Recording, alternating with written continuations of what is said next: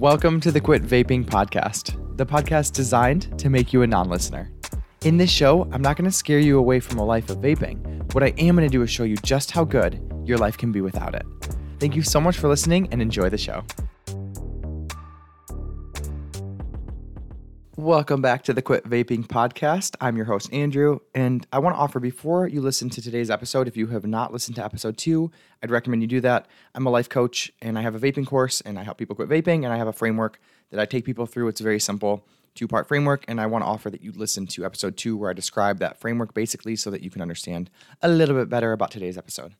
So today is part 4 or 5, I don't know which one, but 4 or 5 on the myths about vaping.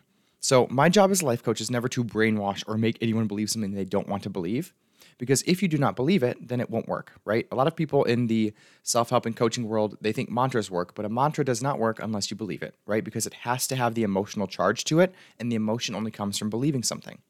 So what I'm going to do is talk about these beliefs today, and we're going to question them, because most likely if you're vaping, you've never questioned these beliefs sincerely, and you are believing things that other people have taught you without questioning them.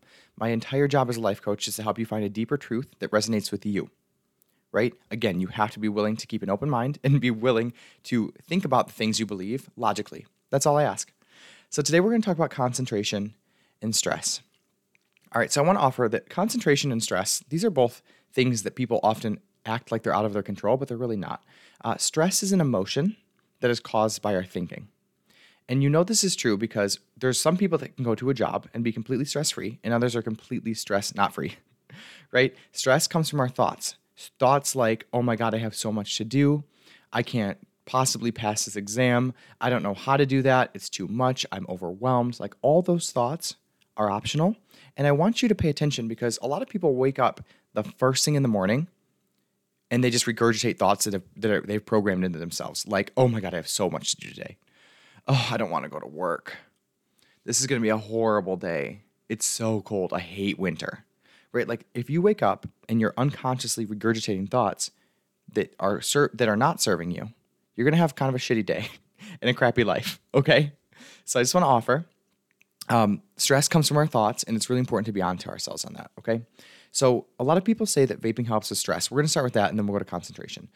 So I want to offer that when you are addicted to nicotine, and that is what vaping is, right? I don't like to sugarcoat it. It's an addiction. So let's just be honest. I'm not saying that it's wrong to use nicotine, but I'm still going to be honest about it because when we're looking at anything we do it from a truthful lens, and then we can decide if it's going to serve us or not to keep doing that.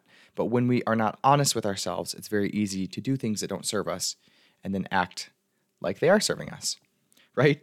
So when you're addicted to nicotine, your life is more stressful.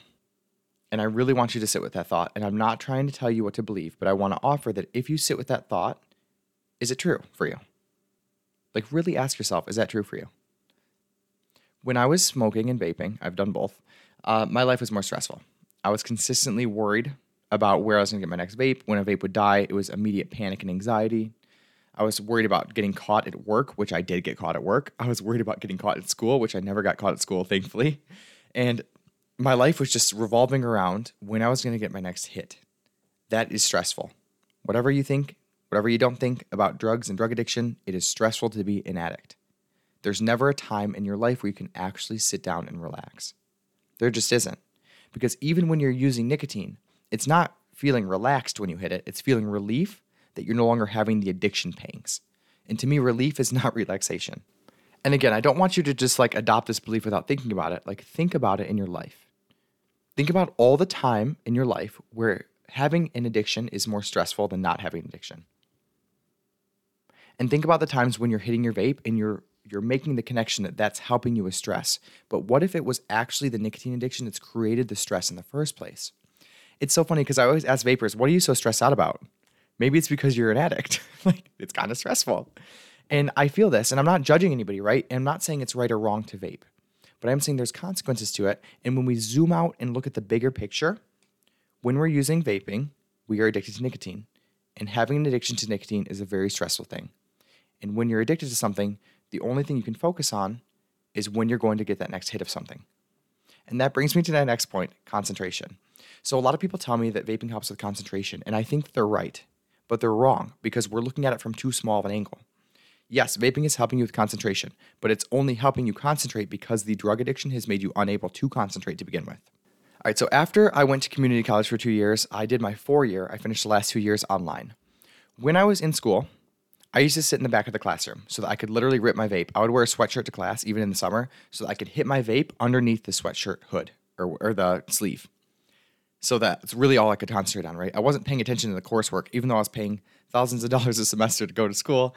I wasn't really, well, it was less than that. Listen, it was community college. Side note, if anybody wants to go to college for really cheap or affordable, go to community college and see if you can apply for the Pell Grant. Little insight for you. But anyways, I was not concentrating on classwork. I was concentrating on trying to hide and be sneaky about my vaping, truly. And then when I went to school, I went to Southern New Hampshire. Whoop, whoop. You guys see the ads on TV. I went to school at Southern New Hampshire online. So I got the last 2 years of my schooling online, and I always had concentration issues unless I had a vape with me.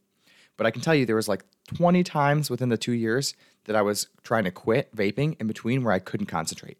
So I have this party store by my house. Well, it's actually not a party. I think that you guys call them something else, not in Michigan. We call them party stores, but just a convenience store, right? Where there's like alcohol and cigarettes and lottery tickets. So I used to have this normal habitual battle with myself where I would be doing schoolwork. I would get to a point where I didn't really know what I was doing in like a stats class or something. And then I would feel anxious and I'd feel stressed. And immediately I would want to habitually hit my vape, but I was quitting. So what I would do instead was sit there and have a 35-minute to 40-minute debate with myself over if I was going to buy a vape or not. Most likely there'd be some kind of like, well, I wasn't doing homework. I was either going to eat something, I was going to go like bite my fingernails and walk around outside. But the point is, until I got a vape again, there was no concentration going on. Why? Because when you're addicted to a drug, it's very hard to concentrate when you do not have that drug. So when you use that drug, obviously it's easier to concentrate.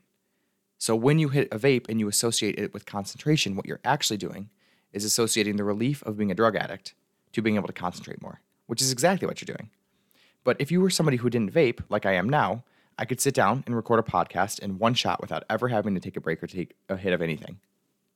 So it's kind of funny because when vapors use vaping to de-stress and concentrate, what you're actually doing is trying to feel like a non-vapor. Because right now in my life, I'm perfectly concentrated and I don't have that much stress. Well, I have a lot less stress than I did as a vapor. So I want to offer that if you are calling vaping a habit, stop doing that. And the reason why I say that is because when you call a drug addiction a habit, what you're doing is giving yourself the space to accept any excuse that your brain has that's going to defend the drug addiction, right? You're going to accept it easier.